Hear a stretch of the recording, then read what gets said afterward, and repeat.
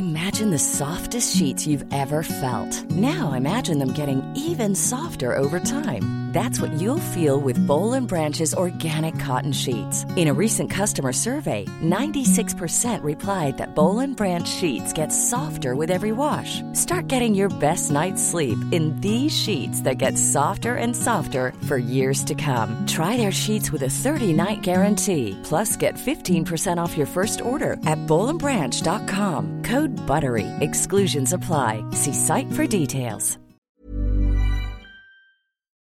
Hey, everyone. Today's guest is comedian, actor, and podcast host Michael Rapaport, who you know from True Romance, Beautiful Girls, Deep Blue Sea, and 100 other things. Michael tells me about his long-lost innocence, a recent altercation at a sushi bar, not being a sex symbol, his deep love of New York, being your own biggest fan and critic, Brad Pitt, Mike Tyson, and a lot more.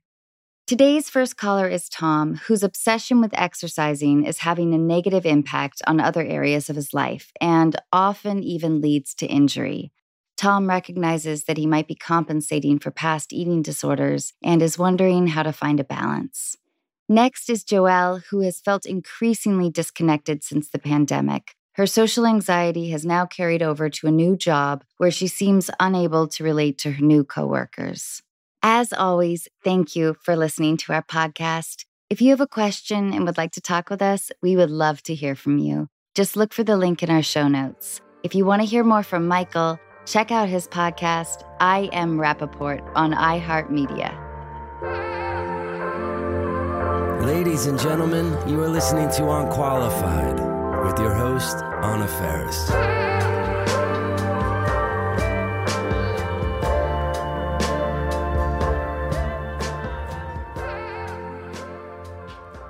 What up? How you doing, Anna? Always so happy to see you. I can't thank you enough for doing this. I appreciate you having me, Anna. We had a good time last time. I did want to know if there's something that is bothering you these days. I'll try to keep it within the confines of the last 24 hours. I mean, there's always things bothering me, whether they're legitimately connected to my actual life or big picture things. But I'll say that one thing that bothered me is, you've been through this. See, first of all, if I wasn't an actor at this point, Anna, I can imagine myself being like 270 pounds because I'm truly not vain. The only thing that keeps me, well, now it's about health, but the only thing that keeps me conscious about the way I look and, taking care of myself is being an actor. That is truly the only thing. And my health, but that's a boring part. It sounds cooler if I say that it's just being an actor. I've been eating really well and I've been working out and I feel really good. Good. Thank you. But yesterday, I don't know, I had to get up earlier than I normally did. I didn't get to do my workout. See, normally if I do my workout, and when I say workout, I do like air quotes, because it's not like I'm on some like Superman, Batman shit. I can imagine, my workout sort of motivation is probably in the same vein of your workout motivation because you don't seem like you care about working out either, although you look ridiculous. I love it that you say that. Do you work? No. And why would you? You're fucking Anna Faris. It's like... But let me just tell you what happened to me yesterday. So yesterday, I was all thrown off. I had to get up early. I was doing some shit, And when I don't start the day off right, it fucks me up. So by the time I got to lunchtime, and I'm not supposed to eat sushi often because it fucks me up, and I love sushi. And I tried to go to Sugarfish. Sugarfish is a very popular sushi joint in Los Angeles, and they have a bunch of them. And I went to the Sugarfish in New York yesterday, and I got there at 12:30, and I knew I fucked up when I got there at 12:30 because I knew there was going to be a line. And the host was such a prick. And he tried to tell me that when the owner comes, he waits online. And I said, really? If I was the owner and you tried to tell me that I had to wait online, wait, I'd fire you. We got to back this up. You're having the kind of encounter that I don't have. So you said to this guy, I can't believe I'm like, what's up? No, I didn't even say that. He's like giving me the old, it's 30 to 45 minutes. And I'm like, really? I was like, I'll stuff myself right there at the one seat at the bar. And he's like, oh, well, it wasn't like, oh, I expect to sit down. It was just like, come on, man, fucking 60 minutes. I'm not sitting outside for 60 minutes. It's like 84 degrees. I want my goddamn, my sushi. I want my, what I order at Sugarfish is they have an order called Don't Think, Just Eat, where they just bring you like the platter of fish and sushi and you just eat it like a pig. Anyway, he tried to tell me that the owner of Sugarfish, that particular Sugarfish, he actually gets put on the wait list. And I was trying to tell him that if I was the owner and you little fucker, tried to put me on the wait list at my own sushi place, I'd fire you on the spot. Anyway, after that, I went to another sushi joint. I had a meal. It was good. It wasn't exactly what I wanted, but I was so off track by the encounter at Sugarfish, and then I was going off the rails with my sushi, that after that, I went to a place, so anybody in Manhattan might know there's a bakery called Orwashers, Orwashers, and they got all sorts of breads. Oh, God. But they also have brownies, and they have chocolate chip cookies. So I went in there afterwards, and like an animal, instead of picking one, either a brownie or a cookie, either of which I should be having in the first place, me being the pig that I am, although I am in fucking fantastic shape right now, I got a brownie and a chocolate chip cookie. Good. Life is short. Life is short. But the point about that is that then afterwards, I'm walking and I'm talking to myself. I'm going, you filthy pig, you animal. Couldn't you just have picked the brownie or the chocolate chip cookie? Did you have to eat both? You fucking slob you. Oh, I don't like that beat up. I'm just saying, you saying what's bothering me, that bothered me because I could have just made an either or. Nonetheless, Anna, I got up today and worked out and I've had a fabulous day. But just as sort of a general what's bothering me, that is, I would say, what is bothering me. And, the thing is that just sort of pivoting into what we do for a living, I hear a lot of women, they talk about like, oh, women and, actresses and all the shit. And that's totally true. But men also, we have the same thing. Like I said, if I was 289 pounds, I'm limiting myself, as for what I could do for work, and men don't talk about that because da-da-da-da-da. I know women have it worse. Trust me, especially in Hollywood. It's not like I was, some sex symbol to begin with. It's not like I was John Stamos at the peak of all my prowess. I was thinking the other day about the differences between male and female insecurities. I mean, I could just contextualize it in regards to what we do because so much of what we do is based on our physical appearance and our physical presentation. It's the only sort of point of view that I know professionally. And like I said, women have it worse, but for me, it's not a real thing. It's not a struggle for me. Yesterday was particularly bad because the guy wouldn't let me eat my Sugarfish. And I feel like if he would have let me eat my Sugarfish, even if I had went to Orwashers to get my chocolate chip cookie, I was just, by the time I got to Orwashers, I was like, fuck it all. That dude made you go into some kind of self-abuse journey. Yeah, I just wanted my sushi. And I'll wait online. But when you start talking about 60 minutes, like, it's good, but it ain't that good. Oh, come on. It's pretty good. What's your second favorite place in the world? To do what? Well, I always like to think about, like, with actors, the idea of home. But I feel like with you, the first choice would be your home of New York, right? New York is my favorite place, for sure. And then, like, I don't know many places. I mean, Los Angeles, I love. Do you travel? I travel. I don't travel enough. Do you travel a lot? I do. I really like it, and I'm good at it. Why are you good at it? Why do you consider yourself a good traveler? I'm pretty much always buoyant. Like, I'm upbeat. I have low expectations. I delight if something is unexpectedly luxurious or something. I am totally fine in a Motel 6. You are? Yep. I'm pretty good at making the best of a rough situation. That's good. What was the last trip you took? I'm crazy about Italy. Damn. Like, who wouldn't be? My parents spent their retirement packing my brother and whatever husbands and wives we had at the time into a minivan. In Italy? In Italy, driving around for weeks. Really? That's cool. It was. Yeah, it was great. And I studied there, but I use that term loosely. What'd you study? Well, I was supposed to be studying Italian and art history. How'd that work out? Oh, yeah, great. Yeah. And did you eat like a fucking animal? Yeah. That's good. It was the first time in my life where I was like, this is just too good. I couldn't fit into any of my pants. I had just like one long jean skirt at the time that I could wear. It felt great. I appreciate the sense of community, the sense of presence, you know, the small things in life, the passeggiatas, the pizza, of course, the sense of family. Yeah. Have you broken up with somebody and it's been a surprise to them? Or has someone broken up with you and it's been a surprise to you? Well, I would say that if anybody ever wants to break up with me, I mean, I'm shocked. Because why would you want to fucking break up with me? Thank you. You know, like, I'm good in small doses. Like, I don't know when the last time I did the podcast was, but it was a few years ago. Like, that works. You're like, yo, I fucking enjoyed this guy. Nah, but it's been a long time since I've broken up with somebody. That's been a long time. It would have to be more for me, like, you know, the one who's been broken up with, that I always would be surprised. And also because when I was younger, I take those sort of things literal, like, oh, I love you, I'll never leave you. Like, I would take that shit literally. And then if the relationship would end, then I'd be like, what the fuck? But that's just like innocence that is long gone, Anna. Which is a quality that a New Yorker does not have in spades. I guess. I mean, everybody's perspective is different on relationships. And it's such a sort of unique thing because there's so many contributing factors to what you look at, how you look at relationships. It's so specific to, I think, each person. Yeah. You know, like, it's hard to even quantify being on the exact same page because it has to do with what you've seen, what you've been exposed to, your family, your parents. Would you consider yourself a romantic? Did you fall in love? Like, at what age do you feel like you... 16. 16. Yes. I don't now. I'm more realistic and I have a different sort of perspective on relationships and love and marriage and intimacy and friendships and partners and what that's supposed to be and what that's supposed to look like. I would look at it completely different than I did, you know, when I was 16, 26, 36, even I would say 46. It's evolved. We get sanded down a little bit. Absolutely. And it doesn't feel bad.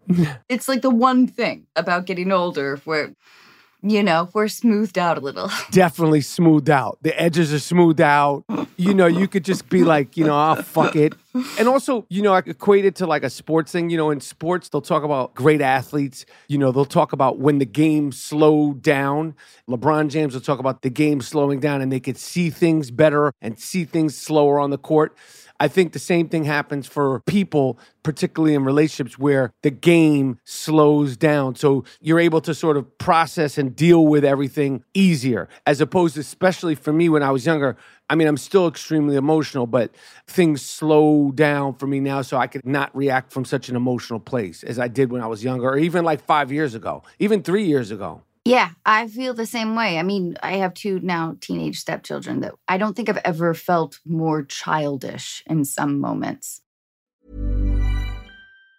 Mom deserves the best, and there's no better place to shop for Mother's Day than Whole Foods Market. They're your destination for unbeatable savings, from premium gifts to show-stopping flowers and irresistible desserts. Start by saving 33% with Prime on all body care and candles. Then get a 15-stem bunch of tulips for just $9.99 each with Prime. Round out Mom's menu with festive rosé, irresistible berry chantilly cake, and more special treats. Come celebrate Mother's Day at Whole Foods Market. Planning for your next trip? Elevate your travel style with Quince. Quince has all the jet-setting essentials you'll want for your next getaway, like European linen, premium luggage options, buttery soft Italian leather bags, and so much more. And is all priced at 50 to 80% less than similar brands. Plus, Quince only works with factories that use safe and ethical manufacturing practices. Pack your bags with high-quality essentials you'll be wearing for vacations to come with Quince. Go to quince.com/pack for free shipping and 365-day returns. I wanted to ask you, and this is something that I know nothing about. If you were on a baseball team, what position would you play? I mean, imaginary, I'd be the pitcher. All right. But realistically, I'd be in right field because that's usually where they put the worst player. So, Michael, what does the idea of patriotism mean to you? That's a good question. Because, you know, in the last 6 years, I never really paid attention to that as much as I do more. But patriotism, it's not even so much the broad strokes of it. For me, it's like patriotism is being loyal and loving your city. Like, because I love New York so much. I hate the trash in New York. And, you know, New Yorkers are so like, I love New York. I fucking love New York. I'm a fucking New Yorker. And I'm always like, why do you piss all over it? Why do you throw your trash all over it? And I'm not perfect, but like, I don't litter in New York. And I'm just like, that has become a big thing for me because I love New York so much and I love New Yorkers, but it's still such a fucking filth hole here in New York and the garbage and the trash and all that stuff. And I'm just like, since we love New York so much, why do we throw all our shit all over the place? Why don't you pick up your dog shit? Why do you let your dog piss in front of the building that you live in? It's disgusting. Those kinds of things to me. And then, you know, there's more political shit, you know, that I could get into in terms of patriotism, whatever, but that's too, I think, heavy-handed, whatever. But you're right. Like, it feels like there is a correlation between having pride and love for a place that you live, and then the absurdity, the lack of regard, the inconsideration of tossing your shit someplace, like outside where somebody else has to fucking pick it up. Yeah, also that, you know, it's just not a good look. But in general, you know, I mean, it's a hard question. I know. It's a hard question for me. Is that a cashmere sweater you have on, Anna? Yeah. All right. Totally, of course, I know. But it's an eBay used sweater. You bought it from somebody else? Yeah. You know what would be cool? That person who put their used sweater on eBay, like if they knew that Anna Faris is wearing their sweater, they'd be like, holy fucking shit. Like, you know, you think like it's just going to go to some Joe Schmo, but like you sold your sweater and boom, fucking Anna Faris is wearing your shit. I don't know. All right, let me ask you this. What is your relationship like with the idea of fame? Because you've spent now more than half your life being famous. Yeah. I'm comfortable with it. For me, being famous and being recognized and people wanting to talk to me, people want to take pictures with me and all that shit. Like you said, I've been doing this shit 30 years. I would have a lot bigger problems if nobody wanted to stop me. No one wanted to talk to me. Of course, sometimes, you know, you're in a rush. Of course, sometimes you could be talking on the phone to your mom. But I truly have an appreciation, especially at this point in my life, for it. You know, giving people joy. That's nice. I really appreciate it. You know, things could be a lot worse. You know, and wanting to be an actor, there's plenty of actors my age that never had a break, you know, that people don't know. And, you know, it's not like Leonardo DiCaprio where you're like a prisoner, like Sylvester Stallone. You know, there's some people that are prisoners of it, you know, where they literally can't leave their fucking house. And I'm not at that level. You know, people, particularly in New York, you know, they want to say what's up. You know, they honk their horns. People run up and they want to take pictures. And I'm cool with all that, you know, and I appreciate it. And, you know, even if I'm not in a good mood, I really remain very humble and appreciative of it.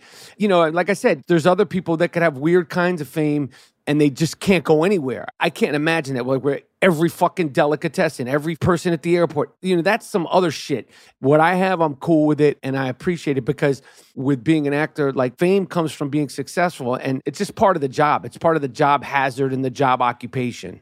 I'm really appreciative of this, like, awesome sort of middle ground idea. Yeah. For me, I just think you have to really appreciate that. That's success. That comes with all the perks of being able to fly first class and all the other shit. You know, I love actors, and I'm so curious just about people's approach to things. Let me just ask you just off the top, like, who are the people, the actors or actresses that you just, like, get off on the most? Or, you know, when you were younger, like, who are your big inspirations that you have a connection with them and they mean so much to you? Like, who are the ones that mean the most to you? Oh, that's a great question. I saw this one-woman show by Anna Deavere Smith, and it was about the Los Angeles riots after the Rodney King trial. Yep. And that was, like, revolutionary. She performed 30 characters. And I was a big fan of Studs Terkel. Who's that? He was very famous for writing these incredible true vignettes that were about very relevant social issues, but he pretty much just monologued different people's perspectives in a very digestible way. And I know that that was a heavy influence for Anna Deavere Smith's piece. But when I was a kid, my mom was incredibly culturally conservative. Like, I didn't have exposure to MTV. I was not allowed to be a fangirl in any way. So everything was sort of PBS. That's so interesting because your comedy is so like bugged out and like, especially when you first came on. I mean, it was so like, what the fuck is this girl doing? Like, Thanks, Michael. That was kind of the mystery. but what do you mean? Well, because I was completely baffled why I got cast in a comedy. I had nurtured enough of myself, and I had been a part of so many like adult theater productions that I felt strong and arrogant in my ability. I did not feel arrogant about my looks. I did not feel arrogant about anything in the comedic world. But when you say you were strong and confident in your ability, that to me is, like if anyone asked you, what does it take to be an actress? People ask that all the time. What does it take?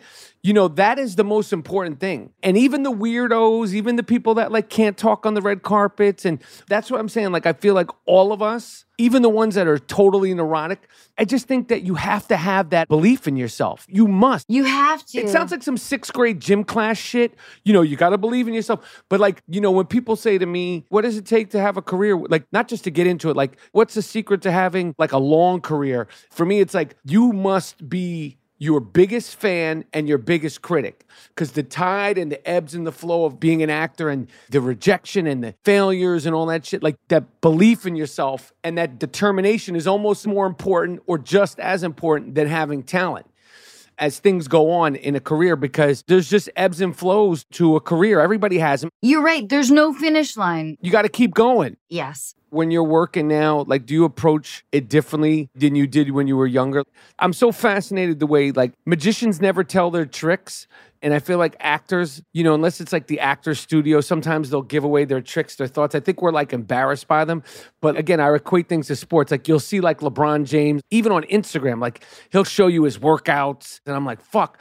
I'm always so curious, like actors, like the majority of us, we do our stuff by ourselves. Like, you probably maybe run lines with, whoever, your friend or your boyfriend, your girlfriend. I practice with my wife, before I go to set, like we run lines. So, just to get up to speed. But then when you get up on set, it's almost like you're pulling a rabbit out of your hat, and you just sort of show it. It's funny that you say that. I will sometimes run lines with my husband, and then later, after seeing the actual scene, he will say how surprised he was by the difference. And sometimes I'm actually kind of surprised too. So the difference between now and when I was younger, maybe I take more delight at still being able to find that rabbit.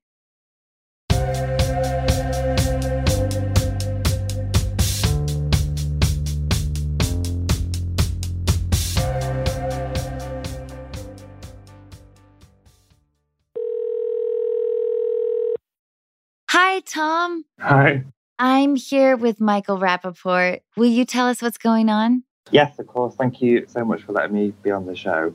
So I've always been into exercise, so running, cycling and yoga and things like that. But I found that since I've been older, so it's my birthday last week, I'm 36 now, I've just found that I've been struggling with aches and pains and illnesses and things like that. But I can't seem to kind of let my body recover. I keep the exercise going, if that makes sense. I've struggled with weight and eating disorders and things in the past, and I think that got a part to play in it. And I'm just not sure really where to go next with it. I feel like I'm a bit stuck in terms of the obsessive side of exercising and the struggles I have around with food as well. Tom, would you mind if I read a couple of sentences? Yes, of course. You wrote, "I can't stop exercising. I worry that if I do, I will resort to my old eating habits and become restrictive again. The exercise, though, affects my day-to-day life as I exercise before seeing friends and family and put recovery time after exercising before socializing. I'm in a loop. I found this really interesting and moving. And Michael, do you understand this idea?" I do understand it. I don't suffer from it, but I know that it is a real thing. And I mean, the only thing that I could say is, shit, for me, it's just about moderation. And, eventually you have to just really try to become comfortable with yourself. Because for me, exercising should be fun. Eating should also be fun. Yeah. And you got to find a middle ground to be able to do both so you feel good about it. But I think that if you're not enjoying the exercising, the aftermath of it seems like it's not comfortable. He's hurting himself. He's doing too much. I think he's overexerting himself because he's not resting. And that's what it seems like. Tom, is that true? Yeah. Is your body in pain after you work out? Yeah, I mean, I'm in pain quite a lot of the time. I mean, I was on holiday this week. I went to Amsterdam, which was great. But I found, oddly enough, kind of having to break my exercise routine quite difficult to kind of have a few days where I wasn't able to do my usual thing, even though I was away on holiday. And like I had to, in a way, force myself to go away and do that to prove to myself that I could, if that makes sense. Yes. So you would have preferred to work out as opposed to like sightsee or something. But I did, and I made myself go and do that. How did that feel? I had a great time. It was a lovely place. But I made myself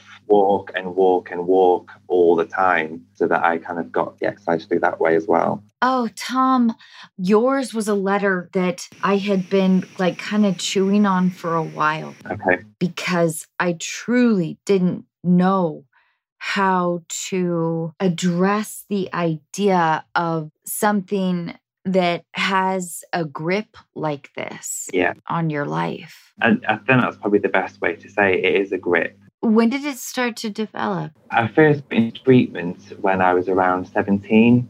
So it's around 20 years now. Shit. In treatment for what? Do you mind? No, not at all.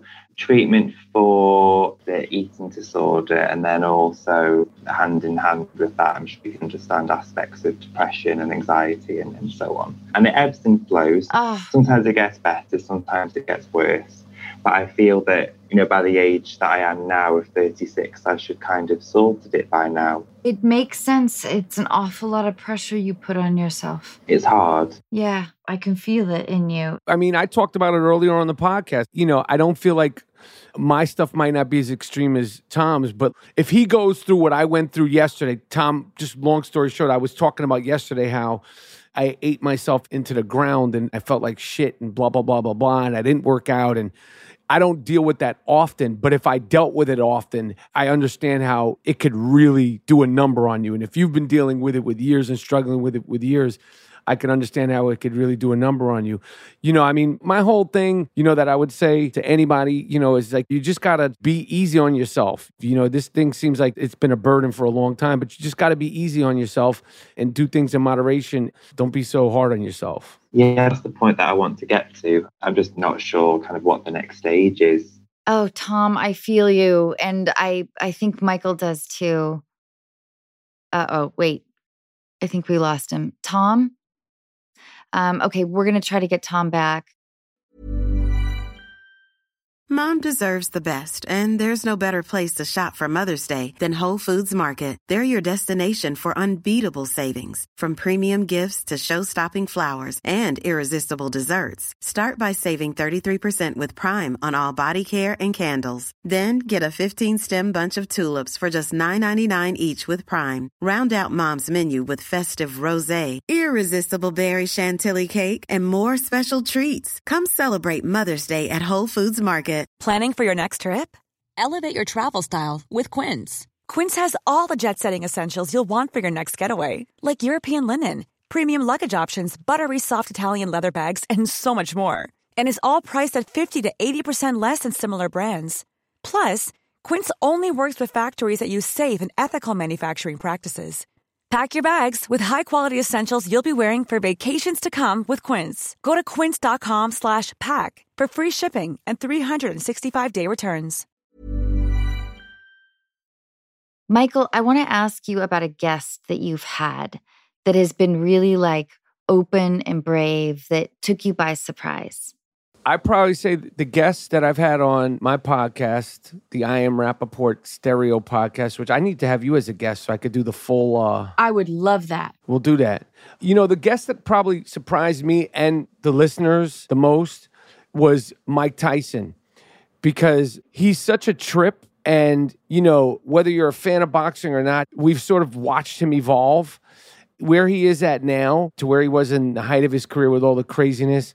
to who he is today is such a humble, sort of introspective, emotional person. And especially for me, I could just say for myself, but I could say one of the reasons why men, I would imagine, gravitate towards who he is today is because, you know, we all try to go through self-reflectiveness and, you know, especially dudes, you know, I'm the fucking best this, I'm the fucking coolest this, I'm the toughest this. I know I have that. You know, to see him be this introspective, humble, very emotional, reflective person, it has inspired me. I told him that, you know, because if he could chill out, I could chill the fuck out, you know, and having him on my podcast, asking him a few things, but he started crying. So when you say the guest that surprised me, that took me aback. Like, I was like, whoa. You know, Mike Tyson's in front of me. We were doing it in person. You know, he was crying and we were talking about Muhammad Ali. You know, I was talking about how much I love him and he was talking about how much he loves him and how much he just reveres him. But the way he articulated himself about it and what he was saying about it, you know, was basically like, you know, I'm nothing. When I look at boxers and, you know, men, he just put him as a man, as a person. You know, when I look at Ali, like I'm nothing to him. You know, so when people say, oh, if this imaginary fight happened, who would win, Tyson or Ali? He just was so emotional in his reverence and respect for him. And, you know, he just really has such adoration for him. Without playing into the idea of competitiveness. That's not even a part of it. It was almost like, how could I even be mentioned in the same category? Not even in boxing skills, just as a person. And he was talking about like in his toughness as a person and what he stood for as a person. But even, you know, as a boxer, like he imposed himself on you, you know, and he just stood for so much more. So that was one of the guests that surprised me the most. I love that.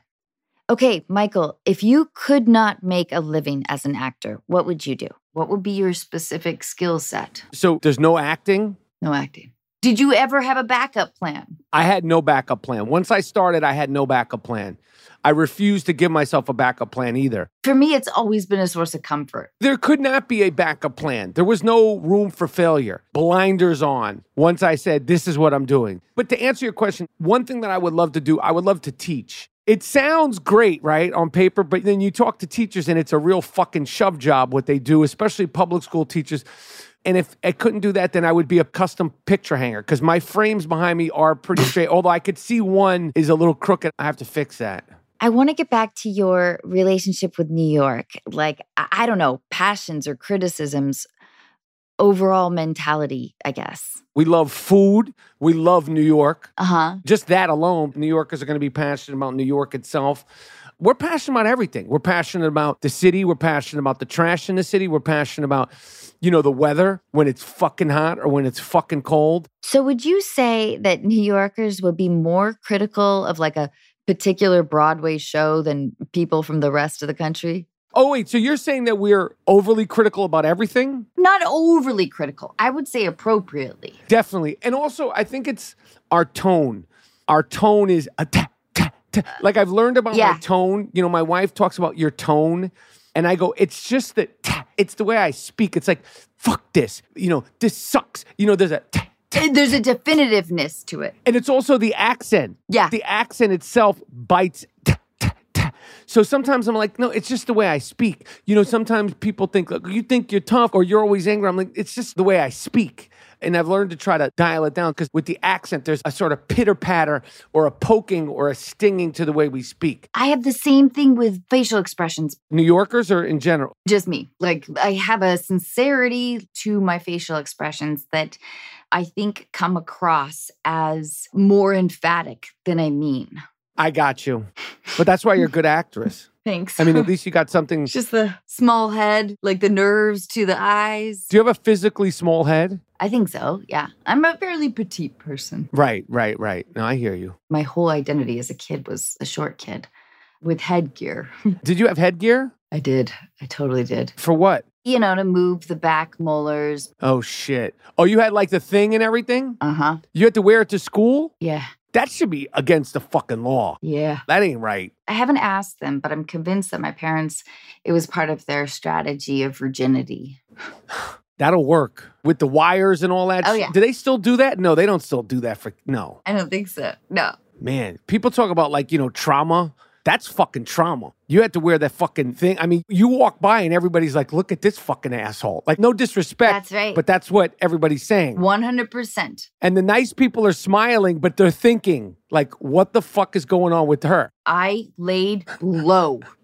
And yeah, I really hardened the idea of lay low. Right. No boobs. Shit. Headgear. Weird large glasses. You had glasses and headgear? Yeah, and my older brother was Fuck. tall and handsome and popular. But in the meantime, while all this shit was happening at school, I was also getting this whole other adult exposure with the theater world. Man, but you had the glasses and headgear. That's real shit right there. That's trauma. Thanks. This has been incredibly helpful for me. Is this bringing back all your trauma? No, I'm good. I'm good now. Yeah, you got on a fucking cashmere sweater. You're doing Yeah. fine. Everything's just fucking fine. All is well. Okay, Michael, iHeartMedia, is that new? Yes. Will you tell us about it? You know, it's the same podcast. I am Rappaport Stereo Podcast. And, you know, I've been doing the podcast for a while. We have 950 episodes. I love doing the podcast. It's available wherever you get your podcast. I love doing it. I talk shit about everything. I talk about myself. I talk about the world. It's a really great podcast. You know what I did last week that was fun? Because, you know, I definitely talk about actors, but I did this with my friend who sometimes co-hosts, Dean, who was with me when I came to do the show. Yeah. We picked Brad Pitt top 5 performances each. Ooh. It was tough. I was looking at this fucking guy's resume. This motherfucker's got a fucking resume of good shit. And it was just, you know, we were off the cuff and we could not duplicate. We only duplicated one. Which one? I think it was Fight Club. But when you look at his list of films, there's not many people where you can go back to back just to do 10 and not duplicate. He's a serious dude as far as his work and like what a ridiculous career. Anyway, so that was one of the episodes that we just did that. I really like that. And just to say whatever, we talk about everything. Hey, Joelle. How are you guys doing? Oh, great. And thank you for your letter. Will you tell our listeners what's going on? Yeah, so since the pandemic, it's just been a lot harder for me because everyone had to shut down and I had to stay home. And since we came back to having a social life and everything, I was a little scared, to be honest, to see some people because I know people were being careful. And so I feel like my friends, I've disconnected with a lot of them and I started a new job and I just haven't got along too much with my coworkers. Too, I know with age, you lose friends and you have a close group of friends instead of a lot. But it's just been one of those things that I've been having so much social anxiety, I guess you can say, hanging out with my coworkers and my friends when they bail all the time. Michael? I agree. You don't need a lot of friends. You just need good friends. And I think that the friends that are your real ride or dies and the friends that you really connect with and that you feel comfortable with, those are the ones you should, give your energy to. I don't think you should take it personal or look into why this, that, and coworkers canceling and all that stuff. But how do you not get hurt feelings? I would be so sensitive. Yeah. I would be crushed if I started a new job and I made a friendly outreach and it wasn't reciprocated. I get what you guys are both saying because I worked in retail for years. And then I went into now I work for a payroll company and we do marketing and sales.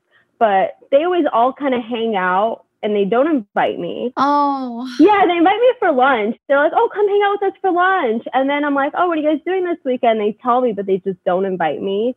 And I don't know if it's because I'm a little older. Mostly everyone's starting there 22, 23, and I'm in my mid-20s.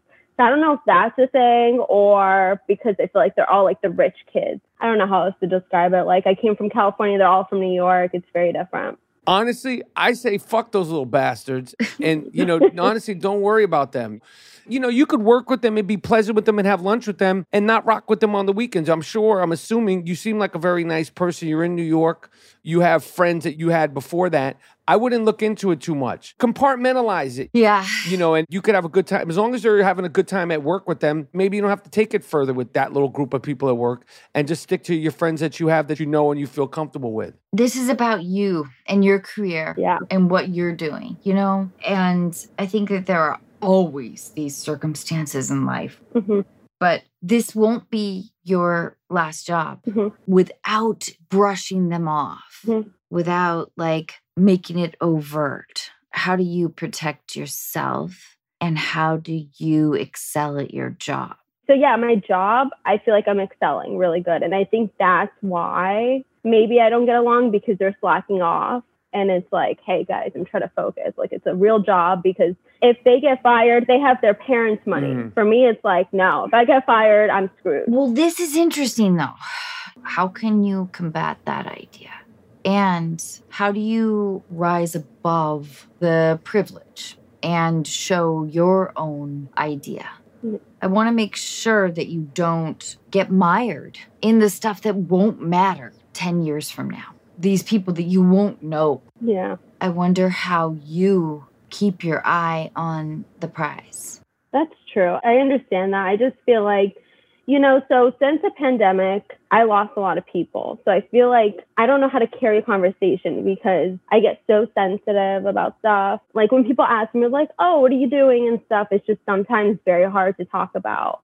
You're lonely. Yeah, I like it sometimes, but then sometimes it gets like, oh, because I left my family. They all live in California. So it's been one of those things that's hard. And then a lot of my friends just left New York. So for me, it's like, oh, well, all my close friends out of work are moving. So I've been having like that thing. And it's like, I don't want to make new friends every day. I'm not like, oh, yeah, let me go make friends. Let me go find people. It's like, I kind of want to have my own group. New York is hard in that way. Do you think, Michael? I think everywhere is hard. The one thing about New York that I've always liked, I am from here, so there's a certain amount of comfort, but I always like that you're not isolated. You know, I could leave my apartment right now and go out, and I'm amongst people. Obviously, I don't know them, you know, and Joelle doesn't know them. But, you know, especially when the weather is as beautiful as it's been these last few days, or even when it's not, when it's rainy, you know, when it's snowy. Sometimes I just like to just go.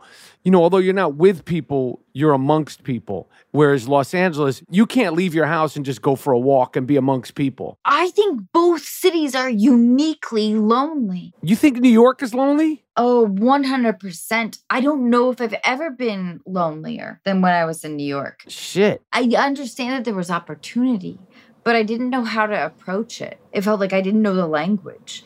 Like, I didn't know how to wander around and have... Nah, you need someone to show you how to do that, because it's the best place for that. Then maybe this is like an app that you should start. I was thinking about doing tours. I want to start doing walking tours. Yes, you should. This is genius. I would definitely join. Yes. Joelle and I will be right there. All right, you could be my first people on my walking tours. Oh my God, we're going to be adorable. That'll be fucking awesome. Yeah. I agree, though. When I go outside, I feel like there's so many people. So like today I worked from home, and it's like I didn't see one person except for my Zoom meeting. You got to get out. On those days, you got to go for a lunch and go for a coffee and, you know, do your Zoom meeting at the coffee. You got to get out, especially when the weather's like this. You have to. Yes, but Michael, does Joelle like go up to somebody and say like, hey, I'm new to the city. I came from California. I mean, there's a time and a place for everything. You can't just go up to people all the time. But Joelle, you walk around, I'm sure people will be chit-chatting with you also. And, you know, Joelle's got it right. She knew she had to go out of the house, because if you're just in there on these fucking Zooms, these miserable fucking Zooms, which we're all professionals at, they suck. And I live in a studio right now. I'm like, I need space. And I'm finally moving with my boyfriend, so at least I'll have more space in that way. Oh, you didn't tell us you got a boyfriend. Things could be a lot worse for you, Joelle. Yeah, he's been around. I met him right before the pandemic, like a month in. Oh, so it's good. Just it was perfect timing. It kind of sucked for him because he had to be around. I like lost my grandma, my mom, and then my uncles. It was kind of like one of those things where the relationship tested us, like to see how we would be together. And then he lost some people, but then we've just grown together. Oh, I'm really sorry, Joelle, but I'm happy you have your boyfriend. I guess the sad takeaway is time, you know, so this will pass. Just keep your eye on the goal. It's true. Thank you so much, Joelle. Thank you. Thank you for you guys' advice. It was nice meeting you. You too. Bye, Joelle. Michael, I can't thank you enough. I could not adore you more. I appreciate it. I feel the same. I would love to continue our conversation on your podcast. I would love that. And I just really appreciate you. I appreciate you having me, Anna. I appreciate you. And thanks for having me on the podcast. And hopefully I see you and talk to you soon. I hope so. All right, I'll talk to you soon, Anna. Bye, Michael. All right, bye.